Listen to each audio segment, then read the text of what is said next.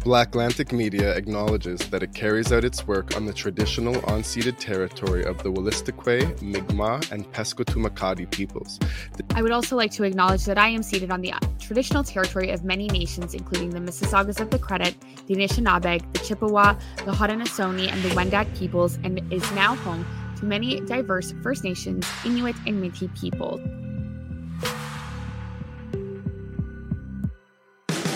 We are here in Halifax for an in-person special episode today with none other than the prolific icon, former poet laureate of our country, George Elliott Clarke. How are you doing today? I am doing great. Thank you so much for your interest in interviewing me. Absolutely. No, it's we're quite excited to be here for an event that you have going on at the Halifax Central Library in honor of Black History, African Heritage Month, as well as the book that has been released that you edited with Dr. Howard McCurdy. But before I say too much, how about in your own words, let the viewers know what's going on today? Well, I am so excited, so thrilled, so honored and privileged to be able to be here in Halifax as primarily a guest of the Halifax Central Library, Halifax Public Libraries, to do two things. One, which has already happened, which was last Thursday night, February 8th. And only a couple of days ago, but it's been a whirlwind of a visit. And that was to launch the autobiography of Howard Douglas McCurdy, Dr. Howard D. McCurdy. And the full title is Black Activist, Black Scientist, Black Icon.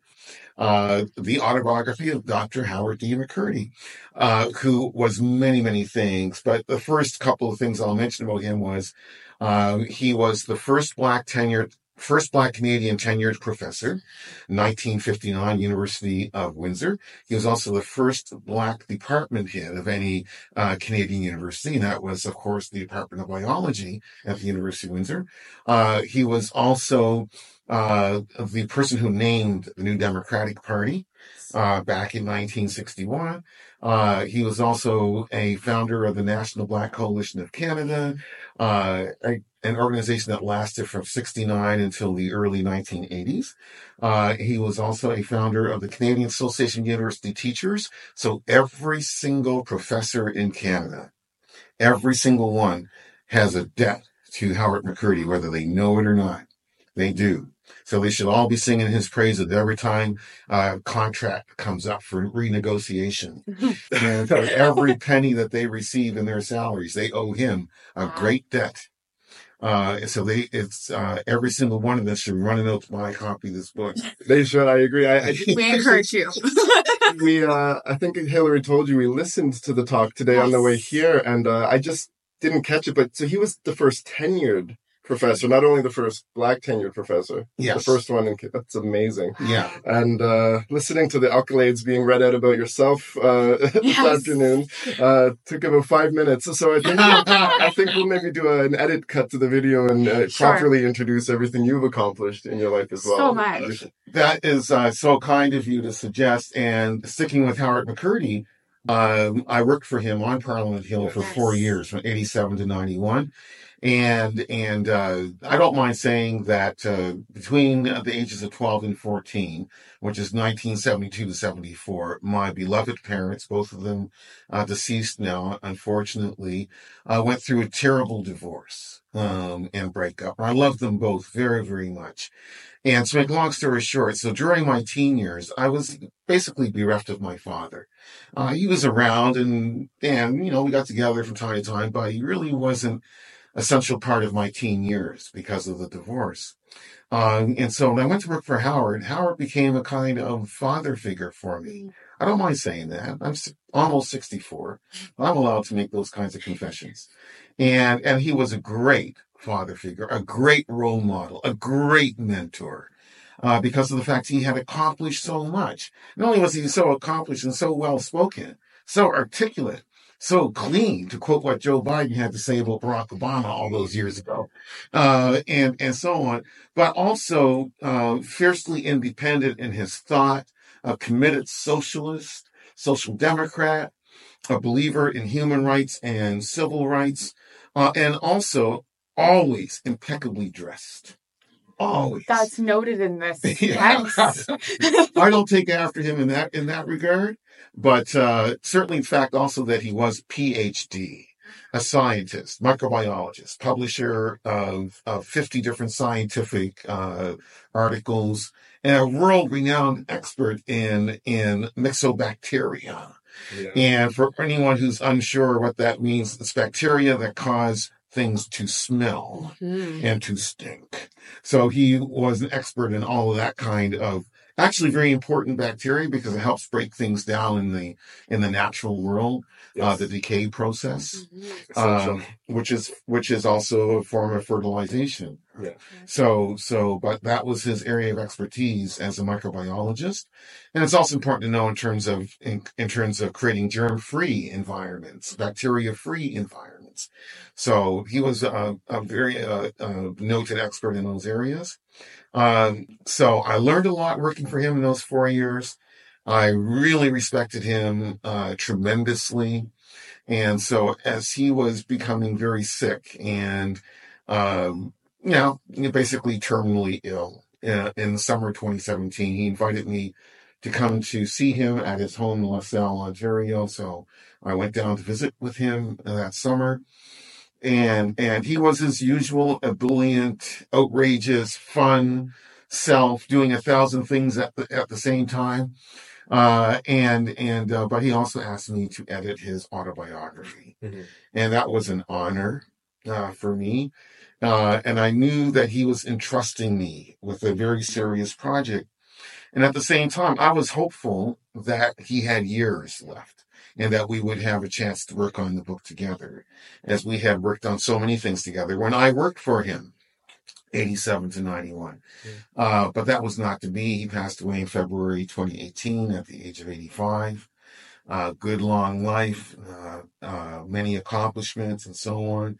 But I will say, for the record, I will admit it, again, being willing to confess this thing, these truths, I am not sure how completely happy he would have been with the various liberties I took, in telling his life story or helping him tell his life story.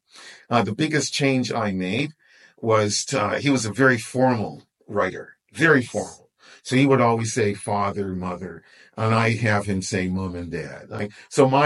I saw it as being my job to make the autobiography more personable, more accessible for more readers, was just to make it more accessible, more informal in tone, and also to try to inject as much wit and humor as possible in subjects that might otherwise seem to some readers to be kind of dry.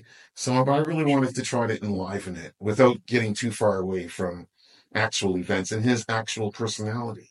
Right. Yeah. Go ahead. No, I was just going to say, so I as someone who has read, I'm getting there through the book. I do want to say that I do think that humor is definitely there and palpable. And I have laughed at moments where we discuss a lot, like, racism, or the term that I pointed out on the drive that keeps getting used, negrophobia. That's my term. Yeah, I knew you would like that. Semantics. I thought it was very interesting that we have to try to find humor in these things that are atrocities and traumas that we face every single day, often in multiple moments of our lives, of our daily lives. And so that humor is something that I think will resonate for all Black readers, because we have to find humor in some things that are so hard, in terms of, the negrophobia face as being a tenured lecturer and all of these institutions that he's founded. You have to find that to be able to keep going on. And so I appreciated that, where I'm at in the book so far. Well, I just got to say a couple of things about this. First of all, negrophobia is a term invented by the great sociologist, psychologist, psychiatrist, political scientist, who was Frantz Fanon. Okay. Black skin, white masks. That's where he comes up with the terms. They wanted a term that he could use right alongside anti-Semitism, because he's also discussing anti-Semitism in black skin, white masks. And so for him, negrophobia was the right way it was just the right term for that kind of discussion. And to come to the point about humor, wow. I mean, I think that Black cultures worldwide have always generated great humorists, great comics, great comedians, Absolutely. because of the fact that we have had to learn to be able to laugh, and stand-up comedians, and even spoken word poets and so on, and poets in general, other writers will have these great comic moments and scenes to basically make fun of the people who try to persecute ourselves, who try to make fun of us, or who expect us to be minstrel figures. And in turn, or rather, in opposition to that, we make them figures of fun. We poke fun at them. We poke fun at the unreality, the surrealism, and the ridiculousness of their racism, their homophobia, sexism, anti-Semitism, and all the other destructive isms of this world. And so Howard did that in his own writing. But I tried to accent it just a little bit in terms of my editing of the work as well. And I can tell you that in his private moments when he could kick back with some scotch, and of course the ever-present cigarette. I know I shouldn't talk about these sins of flesh and vices. It was a different day, right? It was a smoky back room of politics and all that. Yeah, right. No, he could tell some jokes. He could have a lot of fun, and again be poking fun at people behind their backs, and quite rightly so, who had done ridiculous things. He talks about it in the autobiography. At one point, when he's elected to the House of Commons, a lot of his fellow New Democrats and Sister New Democrats wanted to call him Dr. Detroit, because he was from Windsor, right next door to Detroit, right? But there was also, he understood it as also being a kind of racializing thing. I wouldn't say so. You're the only Black member of Parliament, you're only Black member of Parliament, the only Black New Democrat in Parliament, and you're from Windsor, Ontario. So we're going to associate you with African America. Mm-hmm. We're going to call you Dr. Detroit. We're going to wipe out the fact that you're actually from one of the most fervently patriotic, pro-Canada parts of Canada, which is Windsor, Essex County. Because folks live so close to Detroit, live so close to the United States, because they get so much American culture coming across the border, because they can see up close the ridiculousness of the American political scene. Windsorites and people of Essex County tend to be very fanatically Canadian, much to the surprise of folks who don't get much outside Toronto, right, or maybe other parts of Canada. But Southwestern Ontario is very fervently patriotic. That was one part of the country that voted heavily against the Free Trade Agreement back in 1988. So for Howard to get to the point to be called Dr. Detroit, a slap in the face. After all, he liked to tell everybody, I am the best educated member of Parliament. Nice. Not only am I the only Black member of Parliament, I am the best educated.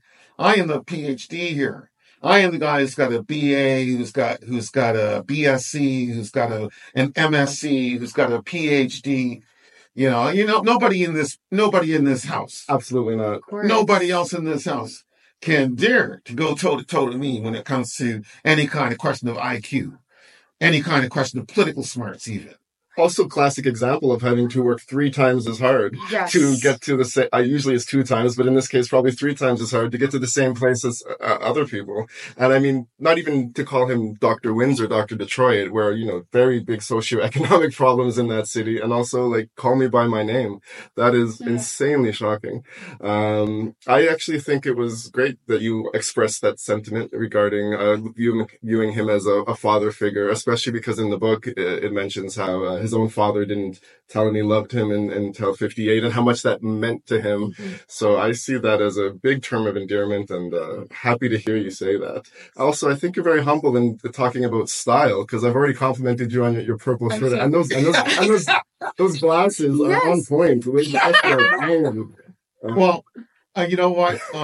Once I hit my late 50s, I started to think, I don't need to wear ordinary glasses anymore. No. So I'm gonna advertise Chinatown Optical in Toronto. Okay. Mr. Tai. Yep. Mr. Tai will set you up. Nice. Mr. Tai at Chinatown Optical will set you up. He'll bring out those glasses that will have everybody looking at you as you are looking at them. They're looking at you, right? So I don't mind advertising Mr. Ty and his great array of spectacles, which are spectacles all unto themselves. It's having the desired effect. Wow. I hope this question isn't too personal, but was it hard editing the work of someone who you respected so deeply and then lost? Oh my golly, that's a great question, and I will say that I edited and edited and edited and edited. I think I went over the manuscript at least 7 times, and there's a lot of stuff that we had to cut out. It's still a very long book, not long in a boring way, but long in the sense that it's comprehensive. We've got the life story here. Yeah, it's been delivered in this text. But still, it's true that there were things that we had to leave out just because. But I'm very happy what we were able to maintain. But to answer the question directly, there were things about Howard I did not know until I went over the autobiography. And many poignant episodes, such as the one when he's 58 years old before he hears his father tell him, "I love you, and I'm proud of you." And his father's dying when he says that, right?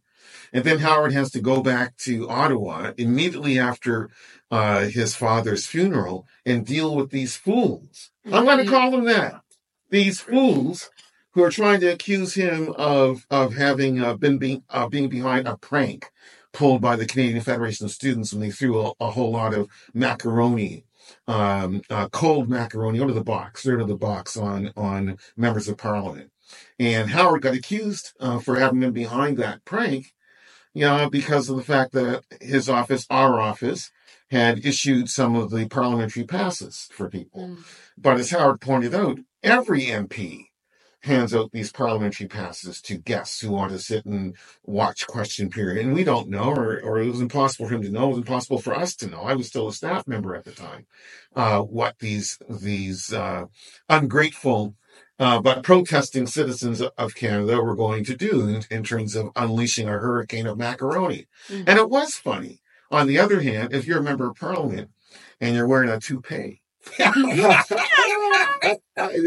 just to say it, and you got a little toupee on it, so all of a sudden you got the macaroni mixed up. If you hear it, you might have some questions about that. But in any event, a couple of conservative backbench, I'm going to call them backwater members of Parliament, tried to get on Howard's case about this. And actually, even Howard believes, and he says so in the autobiography, that he was concerned that even the Speaker of the House wanted to try to believe or suggest that Howard was behind it. And it was proven that Howard was not. And then, of course, he turned around and asked for a vote on contempt. For the abuse of Parliament that had been carried out by one of these conservative backbench, backward members of Parliament. I don't mind calling all that kind of back stuff because of the fact that they're no longer members of Parliament, so it doesn't matter. And I didn't name those times, but anybody who wants to know who I'm talking about, just pick up the autobiography and you can chime in and say, yes, I agree. This guy was completely backward. Yeah, he was so backward when he was walking straight, he was backing into things.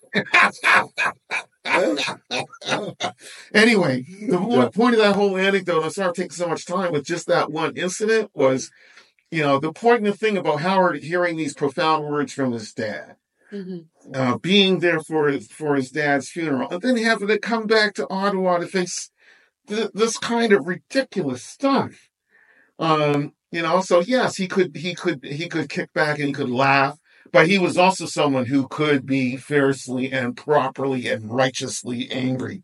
There's another member of Parliament, I won't name him here, but he's certainly named in the text, where Howard felt that he came close to a fist fight with this other member of Parliament who he felt was horning in a little too much on precious territory for Howard, which had to do with Black community history, which had to do with the legacy of Black presence in Southern Ontario as a result of the Underground Railroad. And he felt this other MP was basically stepping into a talking point that was not his place to enter into. And there are a couple of moments which I do spell out I shouldn't put it that I spell it out, but because Howard was so formal, he wouldn't say sometimes that I punched somebody. So I was like, I let him sort of like say that I punched somebody. Yeah. Yeah. Absolutely. For anybody listening, I mean, you should be watching to see George in this snazzy purple, but here is the cover: Black activist, Black scientist, Black icon, the autobiography of Dr. Howard D. McCurdy. I wanted to point out a few things that I noticed. I noticed the similarity in your description of the various tones and arrays of melanin from your autobiography, or your memoir, Where Beauty Survived, an Africadian memoir. You discussed the rich colors, and so did he. And I thought that was so fascinating because he's written this, you've edited it, and yet I would assume maybe from your work together, like this similarity really struck a chord with me that you both described this. And I was also very curious because obviously growing up in Nova Scotia, and I've done a little bit of research about how Maine and the prevalence of the KKK in Maine actually impacted the KKK in New Brunswick. And I don't really know about Nova Scotia, but seeing this border comparison between Windsor and Detroit, I was curious about those similarities in your life and also what you noticed in terms of similarities of writing style, because I know that you claim in the book and also in the talk on Thursday that you were surprised at how well that this was immediately written. So I'm curious about that. Oh, those are great questions, Hillary. Fantastic questions. And when I worked for Howard, my job was essentially to answer letters from constituents and also make sure that press releases got sent out, particularly to the Windsor Star and the Windsor CBC and so on, so that he was there always in the news and being seen to be working on behalf of his constituents because he wanted to be reelected. And I was desperate to see him reelected because I wanted to keep my job because I knew that if Howard was defeated and he lost his job, it was very unlikely that any other NDP member of parliament was going to say, hey, Clarke, I want you to come and work for me. That would have been very unlikely. And I did not want to come back to Halifax and walk the mean streets of Halifax with my beat up, bad looking briefcase with a lot of empty papers in it, right? Trying to get somebody to give me a job. So I was desperate to see Howard reelected. So one of the things so I was really keen to make sure the letters that got sent out to constituents on Howard's behalf, he would always read them. He would sign them. There were times when he would say, no, you got to change the phrasing here. You got to change a sentence over there, because he would find that my tone was too aggressive or maybe too flippant and so on. So he would haul me in or pull me back on some things. But for the most part, 90% of the stuff I wrote, he approved and signed off on and trusted me very much so to get things right in that literary sense. And we actually did publish an article together that I'm very proud of. And that was published in Policy Options magazine, 1993. And it was about the need to get rid of the notwithstanding clause in the Charter of Rights and Freedoms or suspend the application of the notwithstanding clause to minority communities. And for anyone who's been following the issues of particularly Western provinces like Alberta, trying to deprive trans Canadians of their rights, and using the notwithstanding clause to basically, for those who are unfamiliar with the notwithstanding clause, is Section 33 of the Constitution, which Pierre Trudeau agreed to include in order to satisfy the Conservatives who were opposed to the idea that the Charter of Rights and Freedoms should be embedded in the Constitution. So the point of the notwithstanding clause is that any government can use it to suppress rights of any community, except women. Because the only equality that's actually protected in the Constitution is gender equality. That's the only one that is. Wow. All the other potential prejudicial moves that any Canadian government, provincial or federal, can make against any community of Canadians, all of them are unprotected. And we can see that being used right now by the government of Alberta to oppress transgender Canadians. Correct.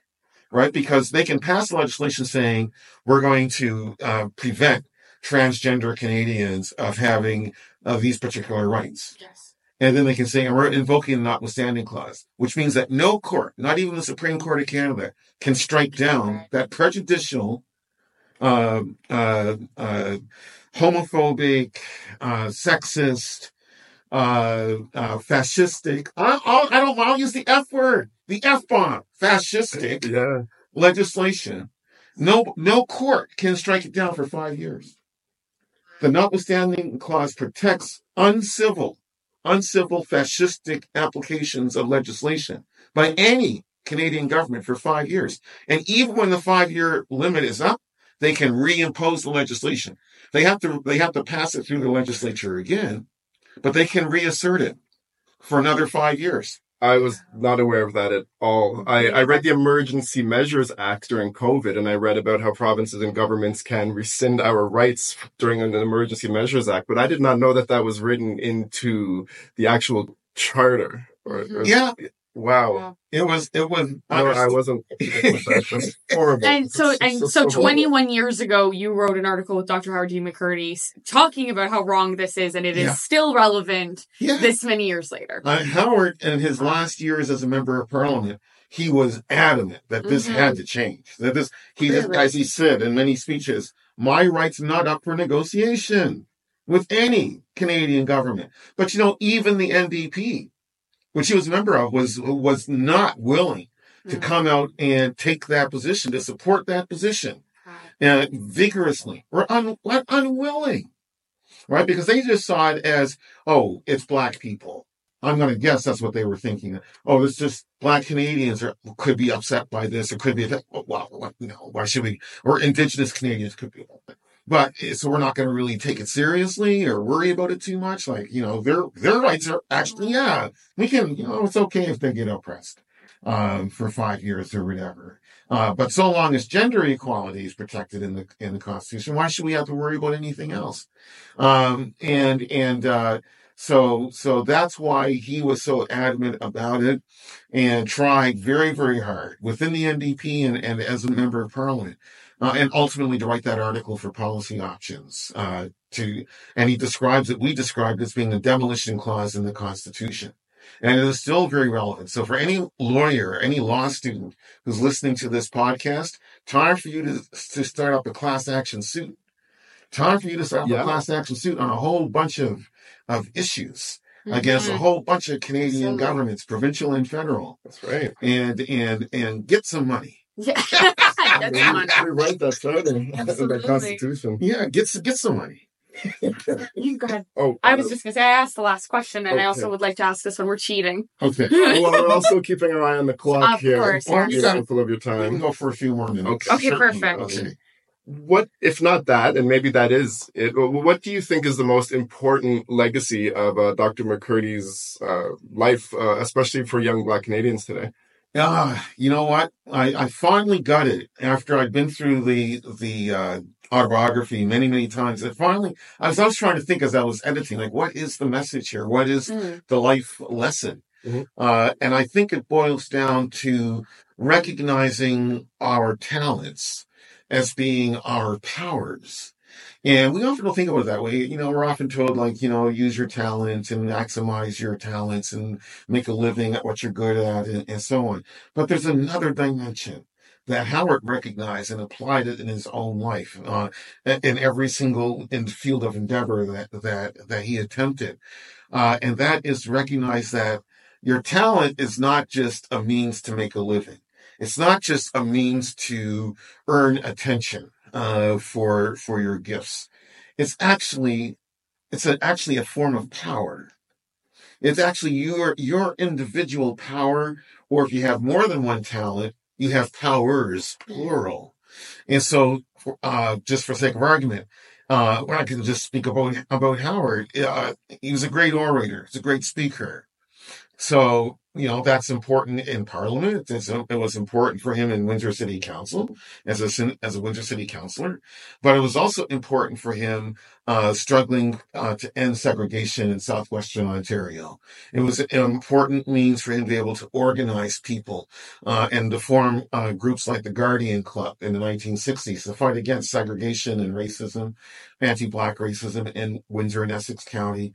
It was also important for him as a way to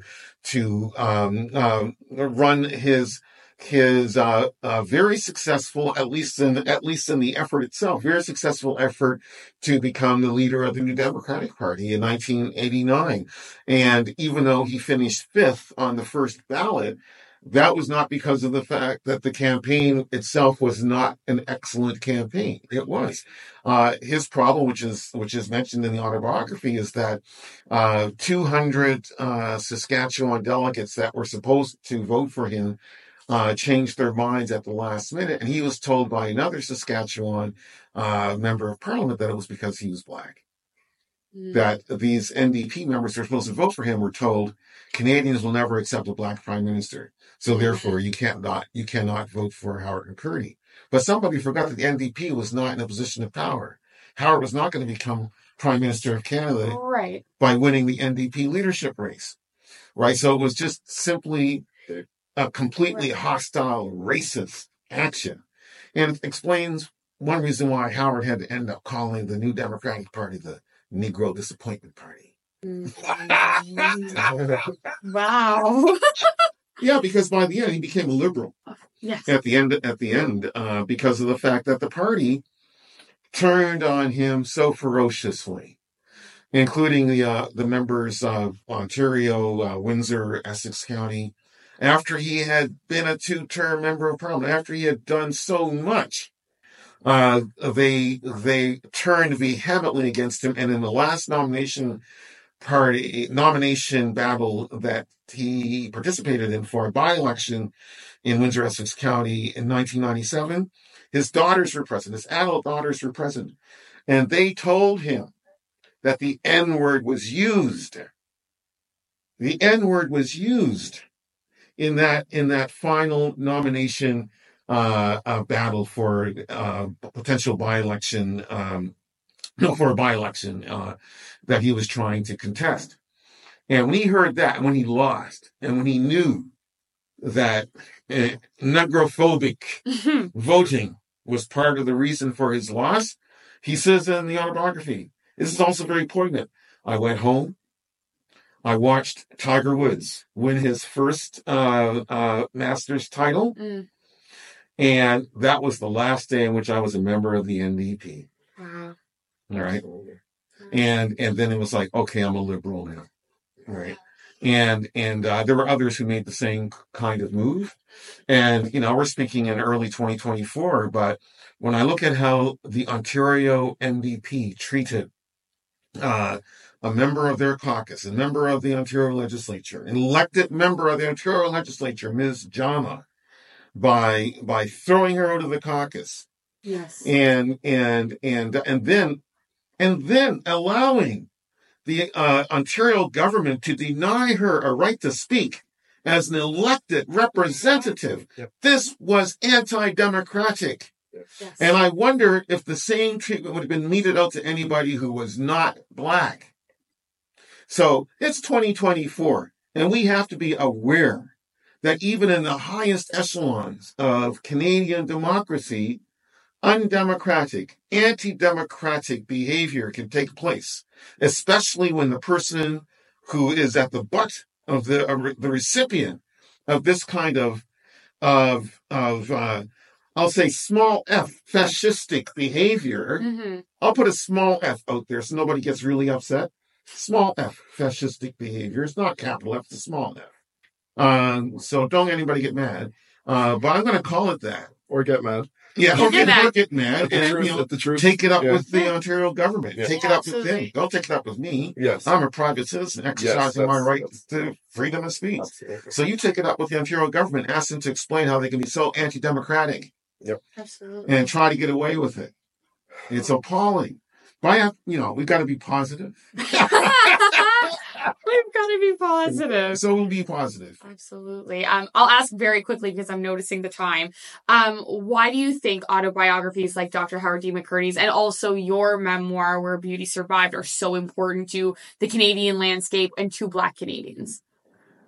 Because we need to know our history. You know, it's a bottom line, fundamental thing. We need to know our history.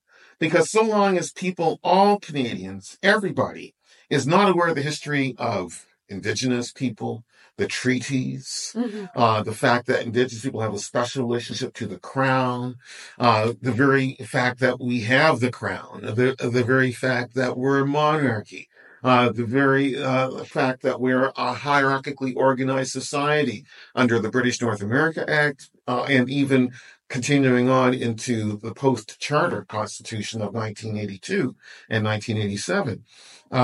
This is a country that was set up on a basis of colonialist and imperialist practices and tendencies, which included allowance of slavery until its final extirpation in 1834, thanks to the British Empire.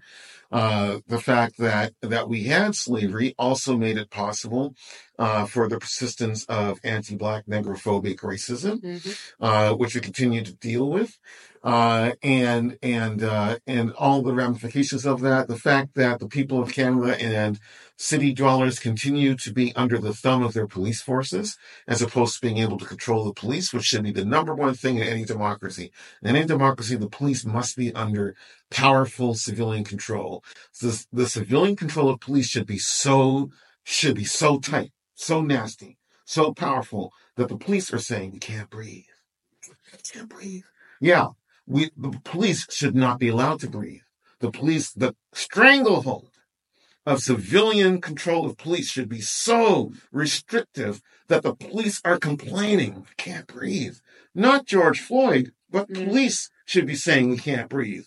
The fact that citizens can be put in a position where they can't breathe should never be allowed. Should never be allowed. It should always be that the police can't breathe. And that the police are crying, gasping for breath. I need the help. Can I use my taser? No, you can't. No, you can't. Can I have a pension raise? No, you can't. And the police union should be destroyed. Police unions should be eliminated because they have too much power in our society. Anti-democratic power. We've got police unions right now in Toronto trying to bully the Toronto City Council into increasing the police budget. It was already increased by $48 million. Yes, it was. $48 million in 2023. And they're back this year saying we need another $21 million. And the city is saying, well, we can afford to pay you $7 million. Keep in mind, we've got a $1.8 billion deficit because Queen's Park is sitting on tens of billions of dollars that they're not willing to give to the number one economic engine in terms of urban Canada. Yeah. Right? And so then you've got the police trying to muscle the city council led by a mayor who has a social democratic pedigree, right? And so this should not be permitted in a truly democratic society. It should not be permitted. That's wow. That's so powerful. That's so prolific. I've never heard it said like that before. Oh, thank you. Thank you. Yeah. You're getting ready for what you're doing downstairs shortly. Don't disagree, and we have to wrap this up. For you, so that we can come downstairs and watch the event. May I just say one thing about the event that's coming up? Yes, absolutely. Right away for it, but very quickly, because of the pandemic back in December 2020, I wanted to give my companion a wonderful Christmas gift, so I reached out to composer James Rolfe to write some music for a poem by her. Her name is Giovanna Riccio, and the poem is Namesake. And so we surprised her on Christmas Day with my cousin Sheila White singing her poem, now a song, back to her with piano accompaniment. And so she loved it. James loved doing the commission. And so I said, okay, let's get a few more songs done. And then a few more became a dozen plus. And so ultimately, last October 2023, James Rolfe released his great CD, Wound Turned to Light. And of the 16 tracks on that wonderful CD, Wound Turned to Light by James Rolfe, Rolfe, 16 of the songs are my commissions, including a piece by a certain Leonard Cohen. I know nobody's ever heard of it. Hey, that's not true. Yeah. Leonard Cohen's poem for EJP. Because he was a poet before he became, a world famous, colossally, universally adulated singer-songwriter. But he was a poet first. And so for EJP, we wrote the music for it. James Rolfe wrote the music for it, and it's now a song on that CD. But James Rolfe, working with him got me working with Dee Dee Jackson. And so Dee Dee's going to debut 7 new songs today here at the Halifax Central Library, beginning at 2:00 in a few minutes. And these are songs, from poems, by all African Nova Scotian, Black Nova Scotian, writers. Folks can use whatever kind of nomenclature they choose to use. This comes back, I'll suddenly remember I didn't answer the question about all the array of skin colors and so on that Howard talks about and I talk about, but it's just to represent the fact that, and I'm coming back to the poets for today, we have a spectrum of talents and a spectrum of ideas and faiths and so on in the African Canadian polity. And at the same time, we are, because of imperialism, slavery, enslavement, colonialism, and also because of a certain thing called LOVE, from time to time, we have, over generations, intermixed, intermarried, had children with and by and through folks from many different backgrounds. And so we have ended up with a truly rainbow coalition of shades and skin colors. And I think it's absolutely beautiful that we run the gamut from ivory to indigo, mahogany, ebony, burnt sienna, it's just so umber, so gold and copper and brass and bronze. And so I think it's just like, what a beautiful gift to humanity that we have this array of colors, that can all be brought under the umbrella of Black, the prism of Black. And so, but along with that, there's also the intellectual side of things, and of talent being equal to power, and our talents being equal to power, just to sum all this up.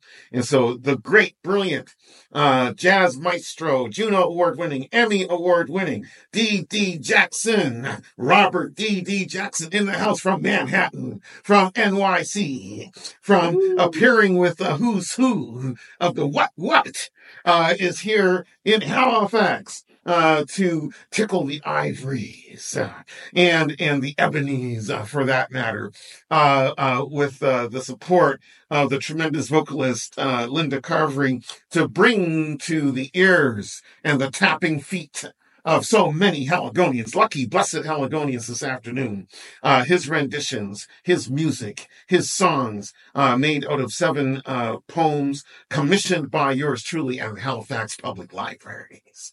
And we're going to let you go so that we can also go enjoy it. Thank you so much. I think you're all warmed up. Yeah. So thank you. Thank you very quickly to Nimbus Publishing for the book, to George Elliott Clarke. So many accolades. We're going to let you get downstairs. Everybody go get a copy and check back on our socials because we will be posting about what's going on downstairs. Goodbye. Thank you.